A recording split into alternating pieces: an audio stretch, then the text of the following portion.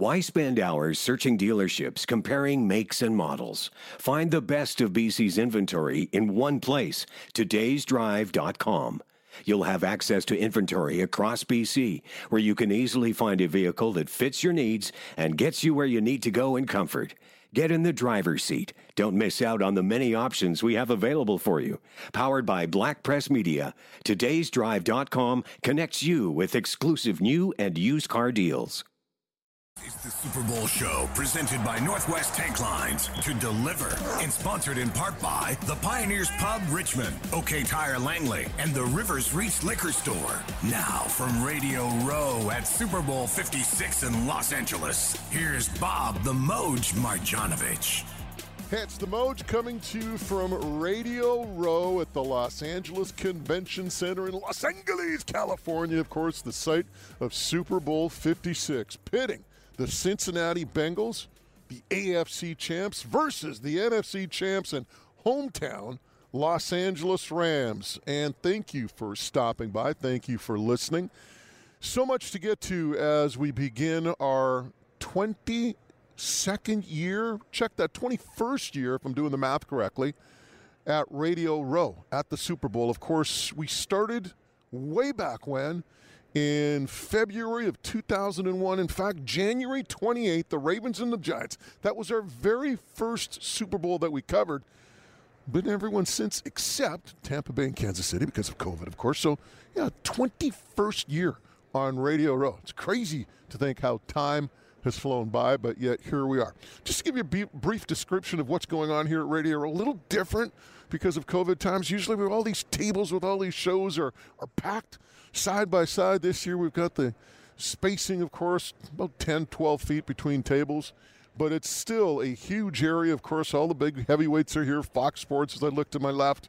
I got Sirius XM NFL Radio, the whole Sirius shows. We got FanDuel to our right. CBS Sports is here. They're off to one side. So it's a busy, busy area. Kind of slow today, to be honest, but it will pick up, of course, throughout the course of the week. And we will have monster shows for you, of course, throughout the week as we talk to all the big names that float through Radio Row. Now, got to mention one thing right off the get-go, and that's the fact that the big fella, Chris Burns, is not here. Of course, Burnsy working hard with Engel and Volkers, and unfortunately was not able to attend this year's Super Bowl. But we will have Burnsy's best question for some of our guests today, some of our guests throughout the course of the show. Burnsy, of course, would love to be here, but as we mentioned, couldn't make it because of his schedule. So we're still thinking about you, Burnsy, and we're still going to get some questions in courtesy of Chris Burns. Now, as for the shows this week, it's going to be different in the sense that, well, we don't know what's happening with COVID, who's coming, who's not, but we will have a solid lineup regardless. We're not too worried about what type of lineup we will have. But we will focus on the game, and we'll also talk to people from all across the National Football League, talk to them about their teams, talk to them about the future of the local squad, so to speak. So, to start the show off today, we're going to have a lot of fun talking with Solomon Wilcots. Of course, Solomon with NFL on Sirius. Of course, Solomon, a long-time CBS analyst, of course, formerly with ESPN Sunday Night Football. Does a podcast now out of Cincinnati with Pac-Man Jones that covers the Cincinnati Bengals. So you talk about an authority on the Bengals. It'll be great talking to Solomon right off the get-go. And, of course, we will also talk to Bill Michaels out of Green Bay. Of course, he covers the Packers. We'll get his thoughts on what happened to the Packers in the NFL playoffs and what happens with Aaron Rodgers and that organization moving forward. So looking forward to talking to those two guys. And our old friend, Nestor Nasty Apparatio, who's been to these Super Bowls even longer than I have. Of course, he's out of Baltimore, WNST. That's right, he owns his own radio station, folks. And we'll talk to him about not only this game, but what's happening with the Ravens as well. So that's the first hour of today's show. Looking forward to getting into it and having a lot of fun with these guys, and hope you have some fun as we continue to ramp up the activity throughout the course of the week. Now, of course, we have to thank our Super Bowl sponsors. Northwest Tank Lines, our title sponsor. Big thank you to Tommy Blaney and company. The folks at OK Tire in Langley, the Delaney's, Brett and Clayton, thank you so much for all of your support in having us here. And, of course, Ronnie Patterson, our good friend with the Pioneers Pub in Richmond, and, of course, the Landing Pub in Ladner. Without those folks, we are not here, so a big thank you to them as they help subsidize this project for us this year and hopefully Not hopefully. We're going to tell you. We're going to give you some great shows throughout the course of the week. All right, first hour. We talked about it. We're going to go to Baltimore. We'll talk about the Ravens and the Super Bowl, of course, with Nasty Apparatio. Bill Michaels out of Green Bay on the Packers in the big game. But coming up next, speaking of the big game, the man out of Cincinnati talking about the Bengals, Solomon Wilcots. This is the Super Bowl show presented by Northwest Tank Lines. Northwest Tank Lines is North America's premier tank truck company.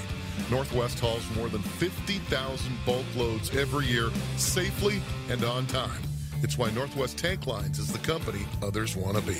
A family business with dedicated employees since 1955, Northwest Tank Lines provides exceptional service, state-of-the-art equipment, and the leading drivers. Northwest Tank Lines, driven to deliver. For more information, visit northwesttanklines.com.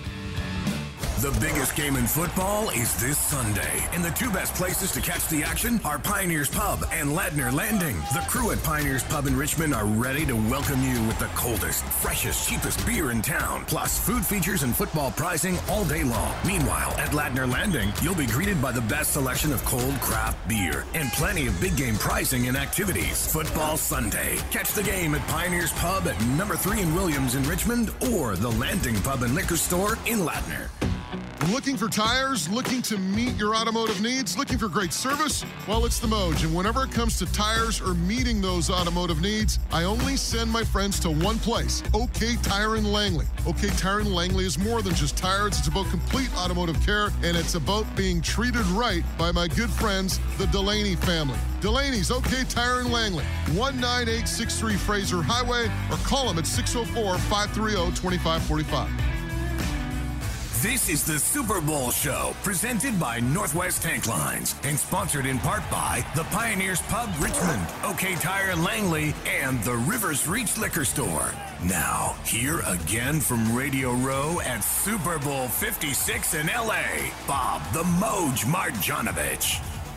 This is the Northwest Tank Line Super Bowl show coming to you from the Los Angeles Convention Center, Radio Row, of course, the Super Bowl featuring the Los Angeles Rams and the Cincinnati Bengals. And our next guest knows quite a bit about the Bengals, seeing how he played for them, covered them for many years, still does, of course, formerly with ESPN and CBS, the one and only Solomon Wilcots, now with the Believe Network, doing a podcast with Pac-Man Jones, talking all things Bengals.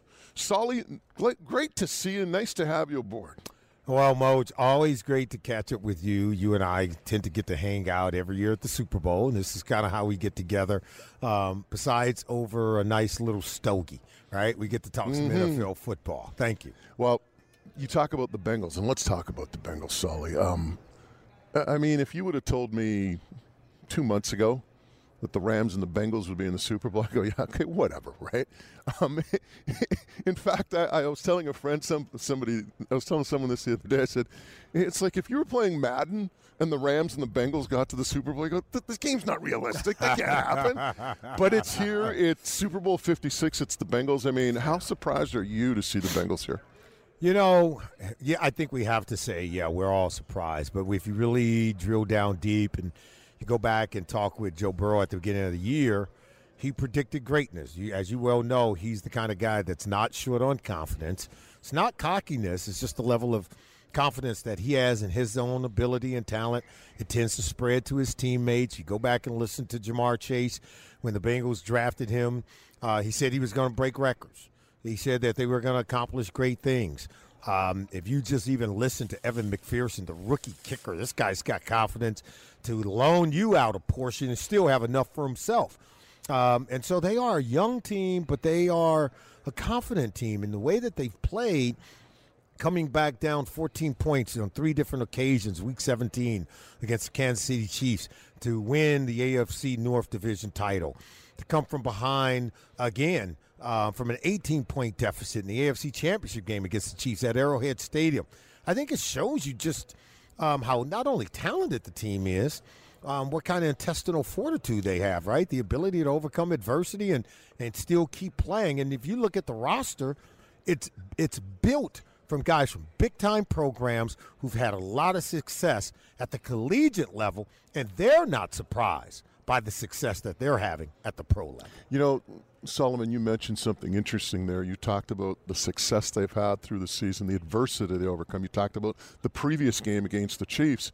I call those reference points, right? I mean, they have absolutely. reference points of having success and being in an adverse situation. And, you know, they talked about the goal line stand right before the half against Kansas City, and a couple of the players were talking about the similar situation they faced against Jacksonville in week 4. And they had to come up with a big stop right before the half to kind of keep the game within reach. And they kind of like, you know, sourced that when they got into a similar situation. So, yeah, you're right. I mean, there were signs all year long that this team was something special. But, I mean, to me, when I look at the Bengals, I'm sorry, it starts with Joe Burrow. He's such a great young quarterback. You've seen a lot of quarterbacks during your time. What is it about Burrow in your mind that makes him so special? Watched him a lot, particularly at LSU, and watched the way that he handles. You know, he played in a pro-style system when he was at LSU. Had to operate under center. He understands defenses. When safeties rotate, how to set protection, how to read the coverages, and how to get the ball to the intended receiver, whether it's on a hot route or whether it's, he knows he's got to throw it down the field on the sideline to stop the clock because he has no timeouts left. He can operate at a very high level within a system that allows him to play at his best, and he controls the team. So from day one, he's been a leader here because he's he can manage all the nuances of the offense and not really overwhelmed when a crisis moment or a moment of adversity hit. How many quarterbacks you know can get sacked 9 times and get back up and keep slinging it? Keep slinging it. Mm-hmm. That inspires the other 52 guys, by the way. Mm-hmm. Secondly, it shows you that he's made up of different stuff. Most quarterbacks, they need everything right in order for them to be right. He clearly has shown you that he doesn't need everything to be right to go out and play a great game. He's going to make sure that everybody else has an opportunity to win the game. He's like, look, I'm not going to lose it for us. And if it doesn't have to be perfect, it can be a little muddy, it can be a little messy. He's still going to find a way to win ball games. I'm not surprised at all by anything that Joe Burrow does. Do you know that you mentioned the 9 sacks, and to me, when I look at Cincinnati, the reason I've kind of shied away from them throughout these playoffs is because of that offensive line, because that, you know, here's a team that gives up 9 sacks, but, you know, conversely, you look at Burrow, he gets the ball into the hands of his receivers rather quickly. And the other thing, too, is when you look at the yak yardage, particularly against Tennessee, I think he threw for like 345, and it was like 242 with yak yardage, right? I mean, it was crazy. So, I mean, that's, I think, one of the ways they counter things is by getting the ball out of Burrow's hands quickly and at the same time having athletes that can do stuff with the ball after they catch it. And then in that same game, too, I can tell you right now, 9 sacks is never always on the offensive line. Correct. Exclusive. Yeah, you're right. So he held the ball, I think, longer on some occasions when he should have gotten rid of it. But the reason why is because he understood that it's better to protect the ball. I'd rather hold on to it. Look, it's first down. Second down, it ain't third down. In fact, of the 9 sacks, only one of those sacks came on third down. So he understands that you could take a sack in the early downs and still come back and convert and pick up a first down and keep the drive alive. He understands how to manage a game in a way that's different for most young quarterbacks. So he's taking sacks, but it didn't cost him the game, right? It cost him yardage, but it didn't cost him game. He didn't throw the ball because he was under pressure and panic, as we've seen even veteran quarterbacks do who get pressure that much. He didn't panic and just throw the ball to the other team when getting sacked. So here's a guy that understands game management from the quarterback position, ball protection, and what real key moments are losable moments and which ones are, say, winnable moments. Just because you take a sack doesn't have to be a disastrous moment for the football team. And I think he's understood how to leverage those kind of opportunities and be able to overcome them as well.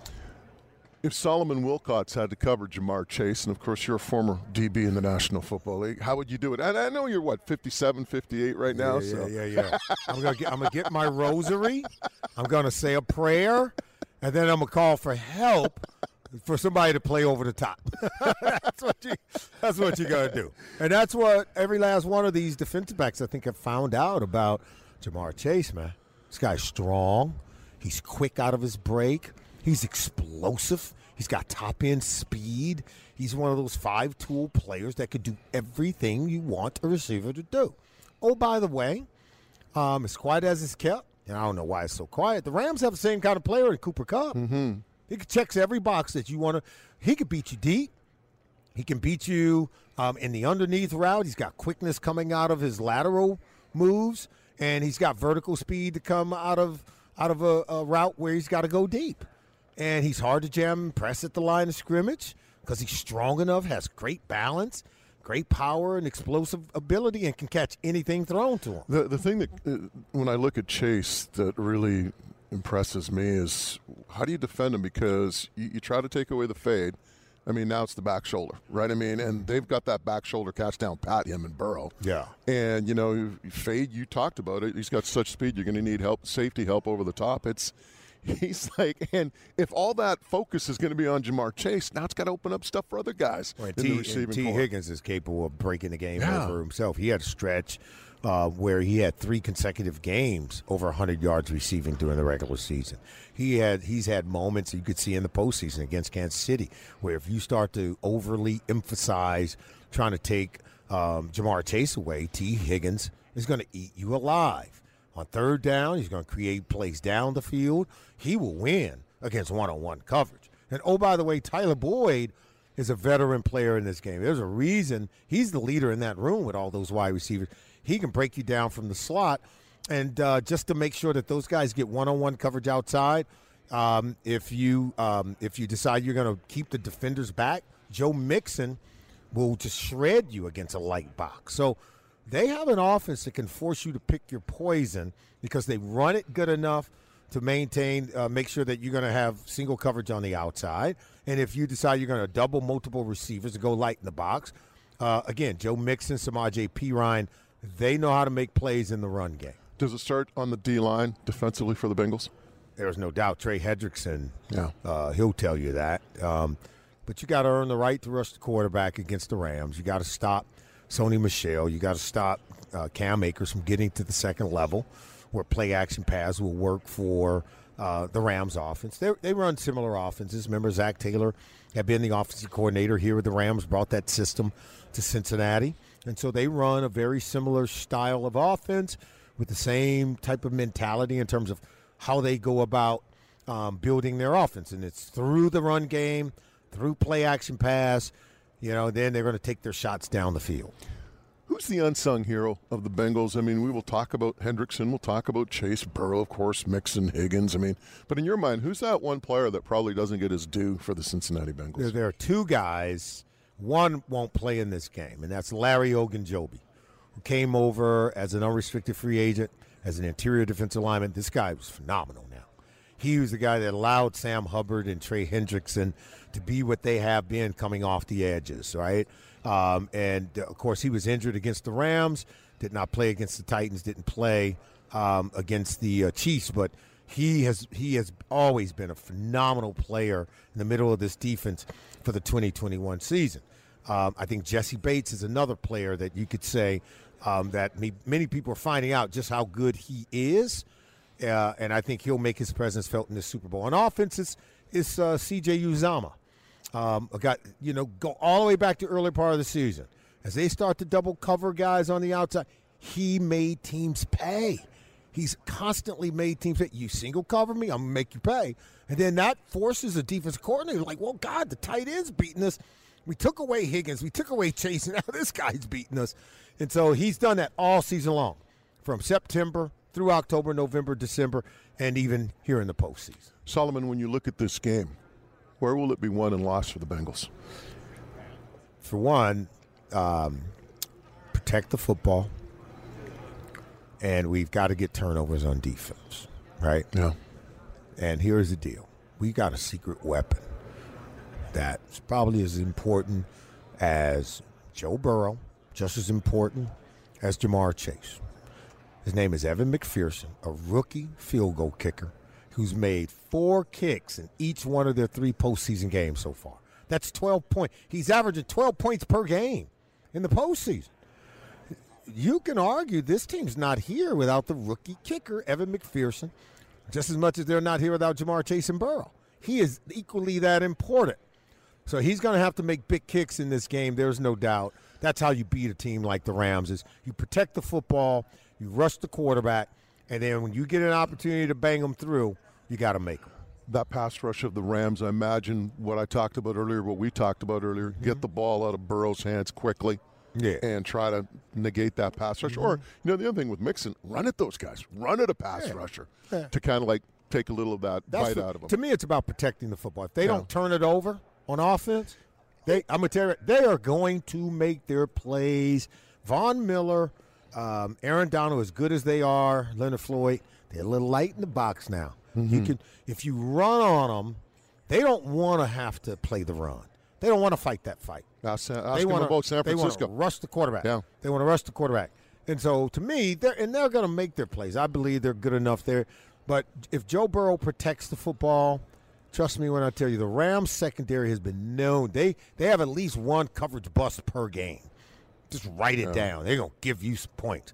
This is a group against the Bengals offense now. They will make their plays. I really believe that. And you talk about Stafford and what he's done with that Rams offense, and everybody talked about this. The tail end of the year, he's giving up the ball a couple times a game, and then against the 49ers, he had a clean game. Yet at the same time, he threw that ball up for grabs to Tart. If Tart makes that catch and San Francisco goes up maybe 2 scores, or maybe even kicks a field goal there as they get the ball at their own 40, all of a sudden that narrative on Stafford is a different one. So it was there. It just wasn't taken advantage of. The Bengals will have to take advantage of an opportunity like that. Well, if you talk to the Titans, they'll tell you the Bengals secondary is capable of taking advantage of those opportunities. Jesse Bates, first play of the game against the Titans, interception.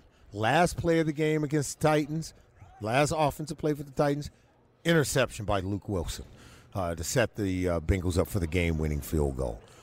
If you take a look at every single one of these postseason games that the Bengals have played so far, every single one of them have ended with the defense getting an interception against Derek Carr with Jermaine Pratt, against Ryan Tannehill with Luke Wilson, against Patrick Mahomes with Von Bell. This team is very opportunistic, and they're very good at making second-half adjustments defensively to really help their team win games. You keep the score down in the second half, they know they have a potent offense enough to put enough points on the board to hopefully come away with the win. Solomon, great stuff. Of course, people can find you and Pac-Man Jones on the Believe Network, your podcast. The Believe Podcast Network. You also can find me on SiriusXM NFL Radio, hosting the opening drive on the NFL channel. Love doing what I'm doing. We're having a lot of fun, and go Bengals. Solomon, great stuff. Always a treat talking to you, and we will keep in touch. All right. Thanks, Moach. Thanks to Solomon Wilcots for stopping by and giving us a preview of the big game. Of course, always great talking to Solly. The biggest game in football, of course, is this Sunday, and the two best places to catch the action are Pioneers Pub and Ladner Landing. The crew at the Pioneers Pub in Richmond are ready to welcome you with the coldest, freshest, and cheapest beer in town, plus food features and football prizing all day long. Meanwhile, at the Ladner Landing, you'll be greeted by the best selection of cold craft beer and plenty of big game prizing and activities. Football Sunday. Catch the game at Pioneers Pub at number 3 in Williams in Richmond, or the Landing Pub and Liquor Store in Ladner. Next, Nasty Apparatio, a.k.a. Nestor Nasty Apparatio from WNST in Baltimore stops by. We'll talk about the big game with him, and we'll talk about what's up with the Ravens. This is the Super Bowl show presented by Northwest Tank Lines. Looking for tires? Looking to meet your automotive needs? Looking for great service? Well, it's the Moj, and whenever it comes to tires or meeting those automotive needs, I only send my friends to one place, OK Tire in Langley. OK Tire in Langley is more than just tires. It's about complete automotive care, and it's about being treated right by my good friends, the Delaney family. Delaney's OK Tire in Langley, 19863 Fraser Highway, or call them at 604-530-2545. Hey, it's the Moj, and if you're looking to stock up for the big game, well, we will tell you 3 great plays. If you're in New Westminster, check out the Rivers Reach Liquor Store on 6th Street. In Port Moody, visit the Newport Liquor Store, and in Coquitlam, stop by the Johnston Street Liquor Store. 3 stores with a lot in common. A great selection of wine, beer, and spirits, great service, and great prices. So huddle up at the Rivers Reach, Johnston Street, and Newport liquor stores to score big. This is the Super Bowl Show, presented by Northwest Tank Lines and sponsored in part by the Landing Pub and Grill in Ladner, OK Tire Langley, and the Rivers Reach Liquor Store. Now, here again from Radio Row at Super Bowl 56 in L.A., Bob the Moj Marjanovich. This is the Northwest Tank Line Super Bowl Show / podcast. It's the Moj, Bob Marjanovich. Our next guest, well, he's a guy who's been around Radio Row for a long time. If you are a long-time 1040 listener, you might remember in the early days we carried Sporting News Radio with Nasty Apparatio, now out of Baltimore. I was on there, really? You were in Vancouver, dude. I didn't know that. Yeah. I just learned that. You learn something new every day. No wonder I got good dim sum when I was there. WNST in Baltimore. What's this for you at Radio Row? How many years? 28. Wow. I missed last year. Yeah, so did we. Yeah. My first one was in Minneapolis. I was a sports writer at the Evening Sun, and I love the Houston Oilers. And John Stedman, who's a Hall of Fame writer, he passed many years ago, but, friend to Pete Rozelle, kind of was at the pool when Namath made the guarantee, one of those kind of guys, right? And covered the Colts and was an old Colts PR director. The Houston Oilers were good that year. I thought they were going to go to the Super Bowl.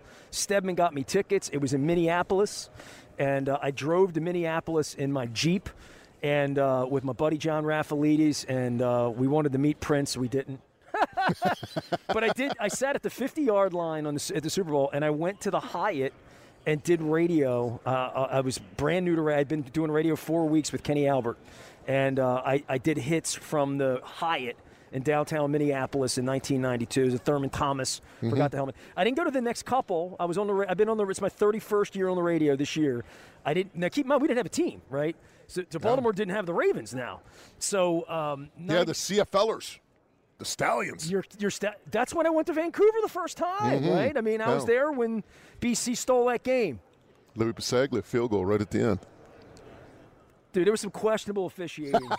There was some Canadian officiating going on. Some up there. hometown cooking? God, I love your town. God, you make me want to come back to Vancouver. Anyway, so I didn't go to the next couple. So I didn't go to the Rose Bowl, right? So 93, 94, I didn't go to Atlanta. And then the next Super Bowl was Phoenix, which was the Neil O'Donnell, Dallas, Switzer Cowboys game when O'Donnell threw the interceptions. And then we got the team. Literally, we got the team 2 months before then. I had been in Vancouver, and then we played in the Grey Cup in Regina, right? Like the next year, really cold days, I remember, and won that one.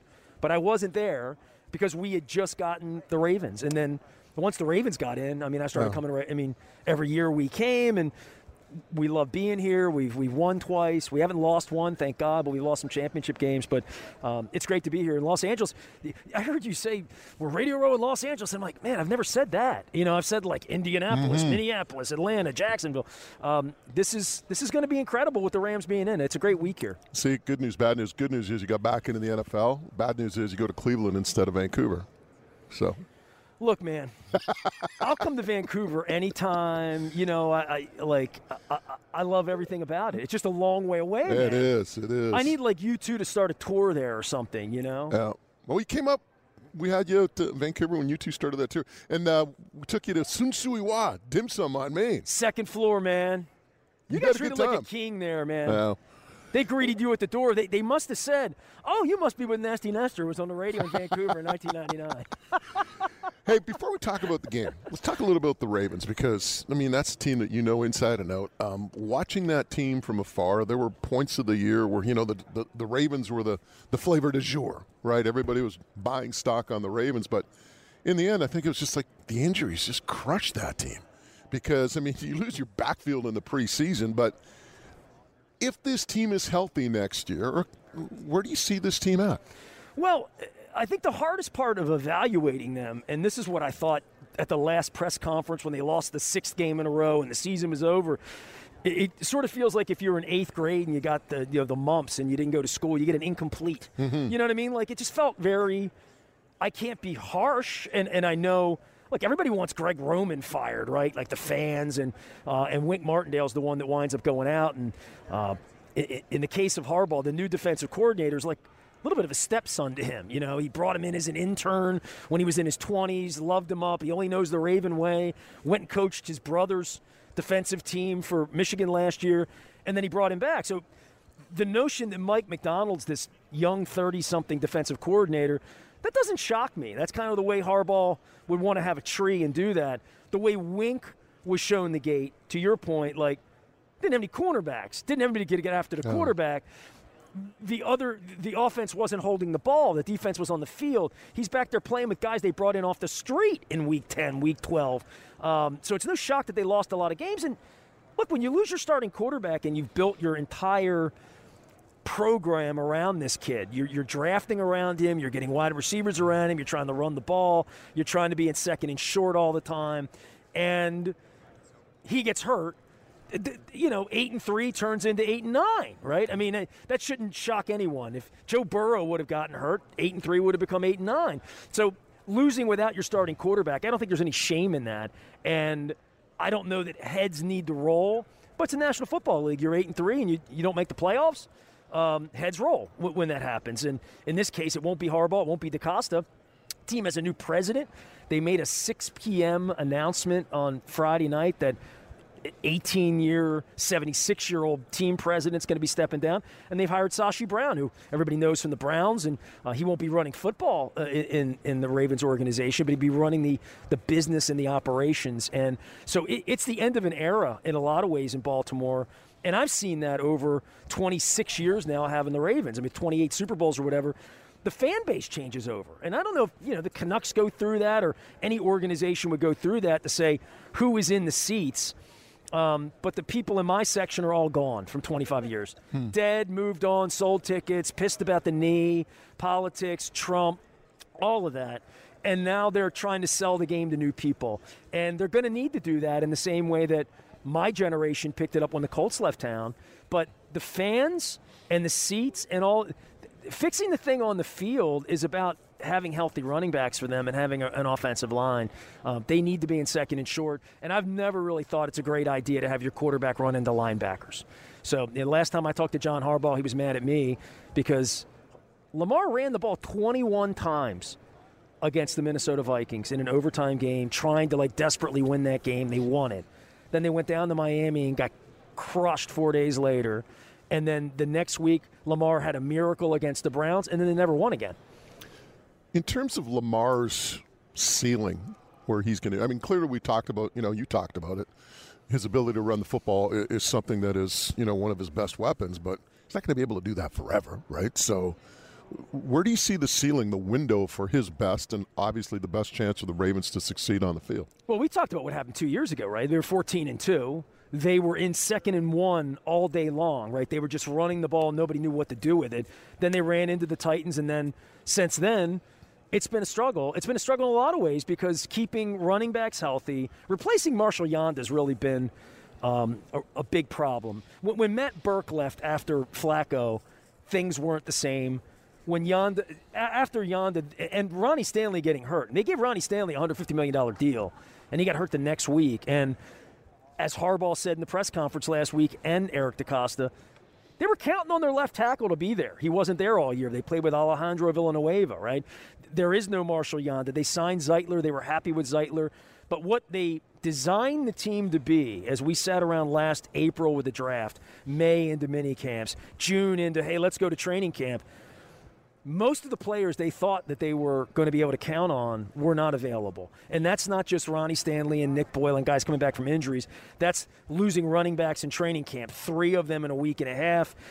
Ronnie Stanley never really getting on the field. And then defensively on the backside, getting devastated. So, I mean, incomplete is what I would call it. And I'm not angry, or you'd say, what can they do? They need to get their players back. I mean, they need to get Dobbins back. They need to get Peters back. They need to get Marlon Humphrey back. They need to figure out whether Stanley's going to play, whether Nick Boyle's going to play.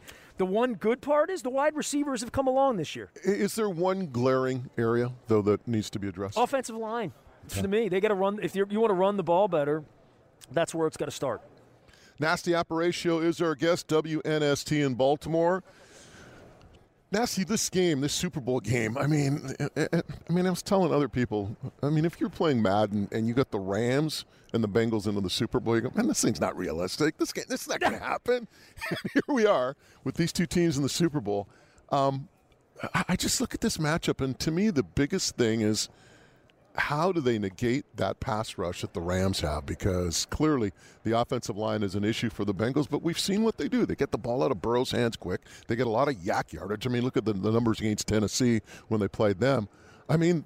There's a part of me that says this is all Rams, and yet there's a part of me that says this is going to be a competitive game. It's astonishing to me because I attend the owners' meetings and stuff, and I remember when being there and they said the Rams are moving to L.A., and we're going to, screw the Raiders and the Chargers, and, we're going to put this stadium in Inglewood. Kroenke's going to move the franchise. To think 5-6 years ago that happens, they've got a Super Bowl here, the team here, but they really loaded up, right? We might be talking about the Rams on draft day the next couple years for based on what they've done here. They've loaded up, whether it's Von Miller, whether it was getting Jalen Ramsey a couple years ago. They have tried to make this the show in L.A. And I'll tell you, I got here to get my media credential on Sunday, and I walked 3 blocks through this convention center, one side to the other, through thousands of fans. And I saw tons of Rams jerseys on kids, black, white, young, old, female, Hispanic community, large, like all the way through. I saw Aaron Donald. I saw old golf jerseys, right? Like Ramsey. Finally, I come back, and I saw 2 wayward Chargers fans. Wearing a Bosa jersey and Herbert jersey, right? Father and son. And I'm like, oh, yeah, the Chargers are here too, right? So you talk about the Rams, what they've done as an organization and the importance for this. But they're trying to win over the community here. And I think that's difficult to do when you left for older people, when Jack Youngblood and, when Jerome Bettis, who I had on the show last week, when that era left down in Anaheim and went away, they're trying to do this new thing. They're in their second Super Bowl. They're the home team. This place should be jazzed about it, but I don't think it can be jazzed in the same way that Vancouver could be about the Canucks or Baltimore could be about the Orioles, right? It's because you have a whole generation of fans that hasn't grown up with this team. Right, but they're down here now. And they are now. It's coming now, but But this is a wet dream for Roger Goodell. Like, they dreamed for 25 years. When they put the Houston Texans in Houston, that's a long time ago, this was the other place. They were always dangling. Yeah. When Al Davis was alive, this was a Raiders town, right? L.A., right? It probably still is to some degree. But that stadium and what the game represents and them being it's almost scripted. It's What crazy. you say? It's crazy in the sense that I always thought about this, that the second biggest market in the U.S. did not have an NFL For team 25 years. and the NFL killed it during that time, And right? they bring 2 in. And then, the Chargers are kind of like That poor Joey Bosa fan. it's just like, the thing is with the Chargers, it's like all the fans in San Diego don't want to come up because they're still pissed about what happened As and they losing their should team, be. as they should be. And here in L.A., you mentioned, I think you could probably go Rams, Raiders, and then Chargers in terms of fan interest. We played out here. We played out here twice. The Ravens have in the last 5 years, and we drew one of the Carson games. Week before Christmas, I'm sitting in a little soccer pitch. It was cute. It was like a community college game. You know what I mean? And the Ravens played in the Powder Blues. It was during the Lamar freight train year. He was that was exciting. It was a great year. And then we played in the Memorial Coliseum 2 years ago in that Monday night game. Just boat raced the Rams. It was like 55-10 or something crazy. And we were wearing those purple uniforms, and they were wearing those mustard yellows, the color rush games. Yeah. So, coming out here, there was many Lamar fans as there were Rams fans here 2 years ago when I came out here. They were selling Lamar stuff on the street. Easy ticket for fans, for visiting fans. It is. Well, now they built this giant stadium. The 49ers fans came in here and flooded them twice, right? But they're here, and they've mortgaged the future to a large degree, right, to bring in these players. They need to win. They feel like they want to have a chance. Stafford, what do people think of Matt Stafford the last 12 years? And now he's up on I'm looking over your shoulder. He's right up there in a giant form. It's a great game. We haven't talked about Burrow at all, and I'm in the AFC North. And that dude's going to be trouble for a long, long time. Yeah. That's my concern is that we're on the front end of seeing something special with him because it's like seeing a horse run at the Kentucky. You see the pedigree. Yeah. You see what he did at LSU. You see the fire he brings. You see the leadership. Hey, imagine when he gets an offensive line. how scary he could be at that point. Well, I mean, they've done a great job in the last year and a half. You talk about how quickly this can happen, you turn it around, right? You say, where's Lamar's window? Might have been 2 years ago because it happens quick. Yeah. And now Lamar's a $25 million player this year, $22 million player. Then he's going to be a $40 million player. And then things change. It certainly changed for Joe Flacco in Baltimore, once they started paying him a lot of money. And I would say the same thing for the Rams. The Rams' window is the Super Bowl's here, it's here, they have the players here because they're not going to be able to keep this thing together. There's too much salary cap there. And quite frankly, they're not going to have draft picks next couple of years. So who wins it and why? I think the Bengals win because I think Joe Burrow. I just have a feeling. I don't know. I watched the kid walk on water 2 weeks ago. After seeing that, as a Ravens fan, I'm a little frightened. Nasty, great stuff as usual, my man. When you come to Vancouver, Sun Sui Wa, we're heading back there, my friend. Oh, man. Can we go? I'm closer to you than I am to going home. Maybe I could stop by. There you go. Do a little detour. I didn't bring my passport. Didn't stop me from getting into Canada last time, though. Yeah, a little different this time. Nasty, great stuff. Appreciate it. All the best, and we'll talk to you soon, my man. I got to go to Banff. We're going to do a tour show with you. We'll just talk about Canadian hotspots, vacations. Oh, I'd love vacations to do that. with Nasty. Oh, my God. Yeah. I'd love to do that. Banff. Take it like I've been to Nova Scotia. I've been to, I've been to all these places. I love Canada. Thank you to Nestor Nasty Apparatio out of WNST in Baltimore for stopping by. Before we get to our next guest, got to tell you about, the good folks at OK Tires. The Delaney's, Brett and Clayton, looking for tires, looking to meet your automotive needs, looking for great service.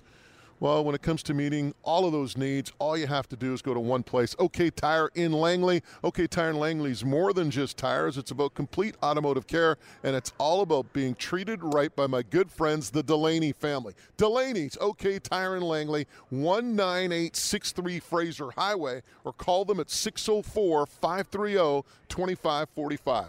What's going on in Green Bay? What happened to the Packers? They were supposed to be here in L.A. They're not.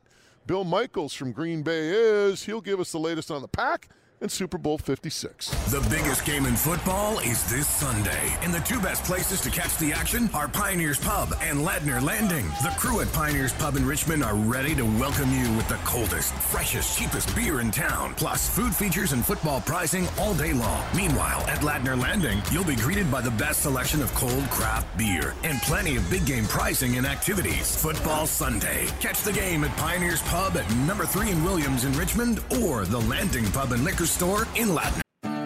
Why spend hours searching dealerships, comparing makes and models? Find the best of BC's inventory in one place, todaysdrive.com. You'll have access to inventory across BC, where you can easily find a vehicle that fits your needs and gets you where you need to go in comfort. Get in the driver's seat. Don't miss out on the many options we have available for you. Powered by Black Press Media, todaysdrive.com connects you with exclusive new and used car deals. Northwest Tank Lines is North America's premier tank truck company. Northwest hauls more than 50,000 bulk loads every year, safely and on time. It's why Northwest Tank Lines is the company others want to be. A family business with dedicated employees since 1955, Northwest Tank Lines provides exceptional service, state-of-the-art equipment, and the leading drivers. Northwest Tank Lines, driven to deliver. For more information, visit northwesttanklines.com. This is the Super Bowl Show, presented by Northwest Tank Lines and sponsored in part by the Pioneers Pub Richmond, OK Tire Langley, and the Rivers Reach Liquor Store. Now, here again from Radio Row at Super Bowl 56 in L.A., Bob the Moj Marjanovich. This is the Northwest Tank Line Super Bowl Show coming to you from Radio Row in Los Angeles. We're at the Convention Center, of course, Super Bowl 56 featuring the Cincinnati Bengals and the hometown Los Angeles Rams. We're going to talk about that game as well as the Green Bay Packers with our man from Wisconsin. He is Bill Michaels. He hosts the Bill Michaels Show weekdays from 10 a.m. through 2 p.m. on, I believe, 19 stations now through the great state of Wisconsin. Billy, welcome. Good. I'm also from Cincinnati originally. I know that. I was going to get to that. Yeah. It's been between my daughter, who called me up and said, "Hey, Dad, can you buy me some tickets?" Immediately I said no. And then she said, well, I want to come to L.A. anyway and be a part of it, so I'm going to stay with you. And I said, no. I got staff, and we don't have a bed, and we don't even have a couch for you. So I pretty much pissed off my family, so I'm pretty happy about that. But it's other than that, it's good. We just I still can't believe after a couple of weeks in that Green Bay is not here when everything stacked up for them to win this time. Now you really have to take a hard look at Rodgers. What happened? The same thing that happened a year ago. You had a 3rd and 11, and instead of taking a guy over the middle that's wide open and move the chains, he wants to do it his way, and he went with Davante Adams 3 straight times. Last year, same thing. Down near the goal line, all you had to do was kind of make the sticks move or run the ball either into the end zone or down near the 1 or the 2, and instead 3 straight times you try to force it to Davante Adams because he wants Davante to get those catches. He wants him to get the sticks. He wants him to get the notoriety because he's coming up on a contract. And what we saw this year at training camp was a seismic shift in power. And while we thought it was for the good because Rodgers was coming back and he seemed to be happy and the management was glad to get him back, we also saw it wasn't a training camp. It was an Aaron Rodgers' back reunion. And while, don't get me wrong, he performed unbelievably this season. He played extremely well. But there was something that was brought up to me throughout the season, and it was stated that there are winners and there are champions. Dan Marino was a winner. Brett Favre was a winner. Aaron Rodgers is a winner. But Tom Brady was a champion.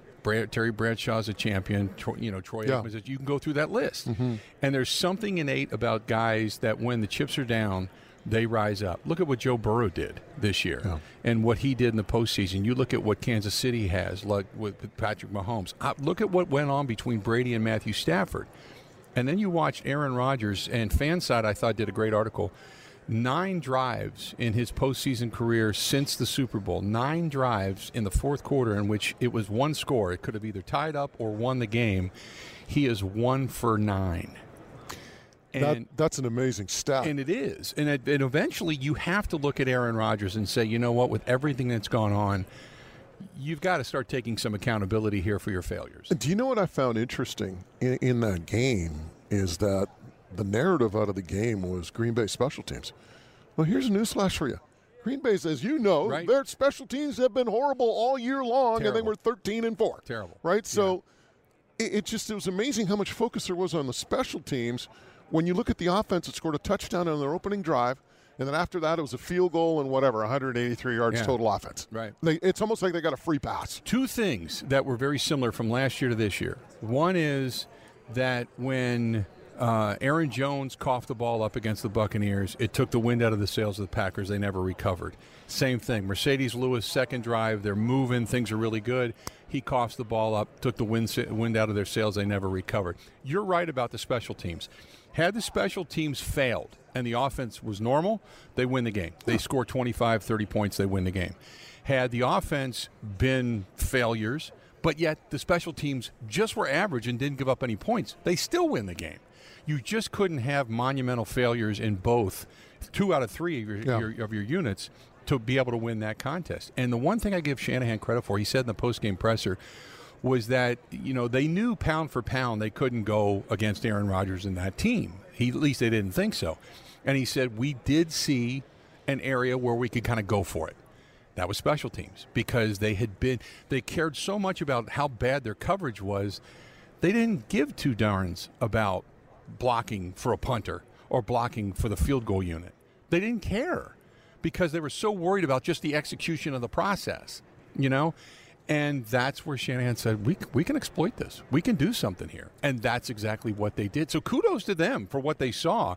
And shame on the Green Bay Packers for allowing this problem to be accentuated in such just a catastrophic manner. Is Aaron Rodgers a Green Bay Packer next year? I think so. At first I thought, 60, 70% of me, but I'm probably even more in the camp of 75, 80% that he is. If you read what Mark Murphy, the Packers president, he writes a letter to the fans, and he wrote a letter while he was, he was very stern about this was a chance that they let go by the wayside. This was unacceptable. But he also said very much that they want him back. Everybody's in agreement they want him back. And that Russ Ball, who is the finance guy, is a master at working, the magic, so to speak, with the salary cap. So they'll figure this out. But what you don't hear anybody say is Jordan Love's ready. Nobody says Jordan Love's ready. I know he's not ready. I mean, there's people in Green Bay that say, well, you got to give him a chance. He's got to get some playing time and what have you. But the bottom line is when Favre was wavering and they said, no, we need it now. And Favre loved to be able to say, I don't know if I'm going to, and then come walking in before camp and get the adulation. Favre loved that. Yeah. They got tired of dealing with it. They knew Rodgers was ready. So let's just force Brett into making a decision, of which he did. We all knew he'd take his ball and go home, which he did. They said, here's your locker, talk to you later. We know Aaron Rodgers is ready to be our guy. They're not saying that. What they're saying is we'll do anything to get Aaron Rodgers back, because what we see is after 30 years of Hall of Fame quarterback play, it's over. It's going to be the end of an era, and we're going to go back to being just another team, scrapping and fighting and clawing, just trying to get to the postseason. And now you've got a new head coach in Chicago. You got a new head coach in Minnesota.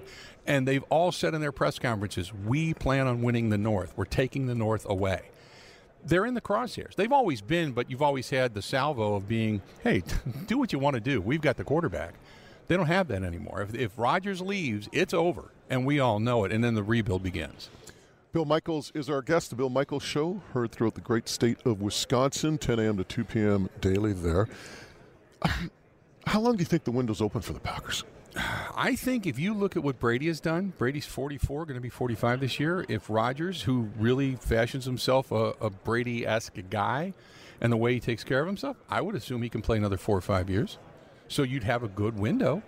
Now, whether or not you can keep Devontae Adams, keep Bakhtiari, who had basically 0 snaps this year with that knee injury, Robert Tonyan, one of their favorite tight end targets, so to speak. What are you going to do with Jair Alexander, one of the better cover corners in the league, because he's coming up for a contract? You've got quite a few. Devondre Campbell, who they discovered and became the steal of the season. Outstanding linebacker play. Rasul Douglas in the defensive backfield. Eric Stokes was their rookie coming in to take over for Kevin King in the defensive backfield. What they don't have is play alongside Kenny Clark, their nose tackle. Dean Lowry was good but wasn't great and still hasn't lived up to his contract. They need to figure out that money, some of the defensive end stuff. But their offensive line is set. Their running backs are set. Their wide receivers, you're not going to bring Randall Cobb back if you don't bring Devontae. So you got to figure that stuff out, the weaponry. But they're still a good team. But in this league, it's about quarterback play. So I think if they can keep the band together for another year, maybe push the can down the road a little bit monetarily and say, in 2 years when that money starts to come in and that salary cap goes up exponentially, maybe they get back to break even and then they kind of go from there. Otherwise, I think you just try to overpay for everybody. The only way you're going to do it, guaranteed contracts with everybody making $1 million this year. And you get it under the cap, you keep the band together, but those contracts are going to come due. And all of a sudden you're looking at, what it was like after Steve Young left. Yeah. You're in salary cap jail, and you've got 5 years of nothingness because just a sinkhole unless you hit on every draft choice because you don't have anything. So I think that's where the Packers are headed, but they know once you get beyond that sinkhole, there's nothing. They don't have Aaron Rodgers waiting in the wing, and it's all about quarterback play in the National Football League. So when little Billy was growing up in Cincinnati, I can't imagine you being little. You're probably like... It's funny. My cousin just posted a picture of all of us together. Yeah. I was like 6 years old. Yeah, and you're like, what, 5'7"? And I'm bigger than the 18-year-olds. I really was. I was 6'5". I was 6'5" in 6th grade. Wow. Yeah, and my girlfriend, I had posted a Little League picture of me from 8th grade. Mm-hmm. And they're like, she's looking at it, she's like, well, who's that? Was it your coach? I'm like, that's me. I'm bigger than all the adults at the time, and I was in 8th grade. So like I said, it's very difficult for me to picture little Billy, but were you a Bengals fan? Did you have the Kenny Anderson jersey? I did. I didn't have the Anderson jersey. I had a Pete Johnson jersey was my first jersey. Running back. And then Bujnak, who played guard, because you had Max Montoya and Anthony Munoz for that team that ended up going to a Super Bowl. I had a Bujnak jersey because the Bujnaks lived up the road from my cousins. So everybody called everybody Bouge. That was a big thing. But I grew up a Packers fan. My mom and dad loved Bart Starr, and Lombardi loved him. But we were a Bengals family. So we loved Paul Brown. Can't stand Mike Brown. By the way, Cincinnati should take up a donation because that guy, the best line I heard was, he looked like he stole Columbo's jacket. and his hat is from like 1972. So hopefully somebody in Cincinnati gives him some better attire. Could you see him in a meeting? Just one more question. Yeah. But that bowl game, or not bowl game, but the playoff game between them and San Diego, in which it was 56 degrees below zero, the wind chill. I was at that game. Really? So, yeah, my dad took me. That was the one time my dad just splurged on a playoff game and said, let's go, and that was the game. And they were actually parking cars on the Ohio River because it froze over. Oh, my gosh. That was the week after Miami had played San Diego in that game where Kellen Winslow gets carried off the field. And it's never forget that. It was the humidity and the heat, and then they go from one extreme to the other the following week.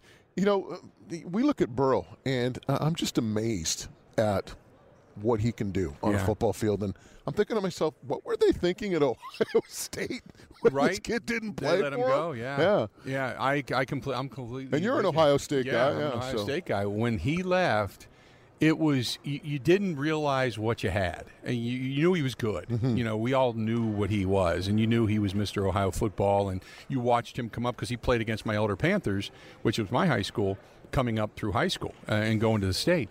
So you knew how good he was then. I don't think you realized this, but if you had said to me, if you'd have called me up 3 years ago and said, hey, let's make a bet. Joe Burrow is going to lead the Cincinnati Bengals to a Super Bowl, and oh, by the way, he's going to play Matthew Stafford and the Rams. Let's meet in L.A. and have a cigar. How much do you want to bet? I would have taken you up on that bet, and I would have owed you my house, my car, and my kids before it was all said and done. I never would have thought that. My running gag this week is the fact that if you were to play Madden and to get the Bengals and the Rams in the Super Bowl, you go, this isn't realistic. No, Who did these ratings? Right. This can't happen. Right, no. Right? It's but Hollywood. It's a script. It's a lie. It's a movie. It's apparition. Here they are. What are some of the big narratives going into this game for you? Well, I think first and foremost that just 2 years ago, Joe Burrow was winning a championship down at LSU, and then Orgeron gets fired a couple of years later. Now you've got him after an injury-plagued rookie season, that quickly turning it around. And you go back to what my discussion was with Aaron Rodgers. Look what he did in that game in Kansas City, how he led that team. Look what they did against Tennessee. Look how they've taken,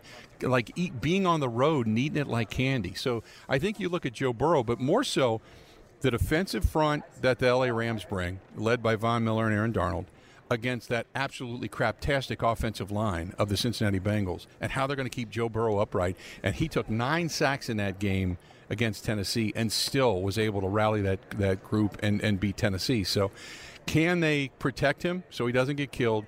And then I think you're going to get an unsung hero somewhere. You're probably going to get a pick. Defensively, they're pretty good. They're not great, but defensively, they're pretty good. And who are you going to cover? You're going to cover Cooper Kupp? Because they don't have enough guys to cover what the Rams throw at them. And then the question is going to be, does Matthew Stafford make Matthew Stafford L.A. plays, or does he revert back and make one of those the Detroit Lions plays? Billy, I keep telling people, that play was there with Tart dropping that ball. Right. It was there. They just didn't take advantage of it. If they take advantage of it, we don't get a chance to see his wife try to steal the spotlight in the blue leather pants and jump around him and ride him for the full 8 seconds like she's out of a rodeo. Yeah. It's just, it's an interesting way of describing it, but you get the idea. I mean, if Tart makes that catch, they were up by 3 at the time. They get the ball maybe close to their own 40, maybe midfield, who knows, depending on the return. But if they kick a field goal or if they even go out there, and what does that do for Stafford now, having thrown that pick? It was there, it just wasn't taken advantage of. But, when you look at Cincinnati, the thing that really impresses me about Burrow, 2 things. He gets the ball out of his hands quick. And number 2, you look at the yak yardage they had against Tennessee. Yes. It was like 242 out of 350 was yak.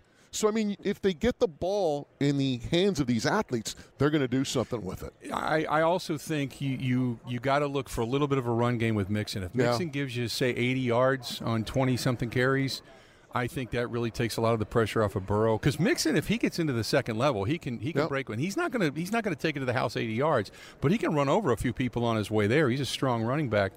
I still, though, I mean, their tight end looks like he's going to be healing, and he should be able to play in this game, Uzma.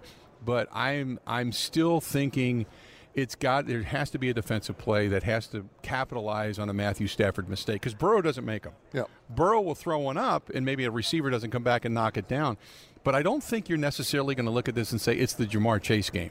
I think it's Burrow spreading the ball around, a little bit of a run game, staying upright and gutting one out if they're going to win this. I still think L.A. wins the game, but if Cincinnati should win it, Burrow guts it out, and then somebody makes a play defensively to kind of seal the deal. And the one thing we've learned about Burrow, and you talk about the game with 9 quarterback sacks, this guy, he doesn't get rattled. I mean, this guy's got poise no matter what happens, whether they are down by 10 in the fourth quarter, whether he is getting sacked 9 times in a football game, this guy keeps it together. He amazed me at his press conference when he started wearing the diamond Joe Burrow necklace. Have you seen that? Yeah.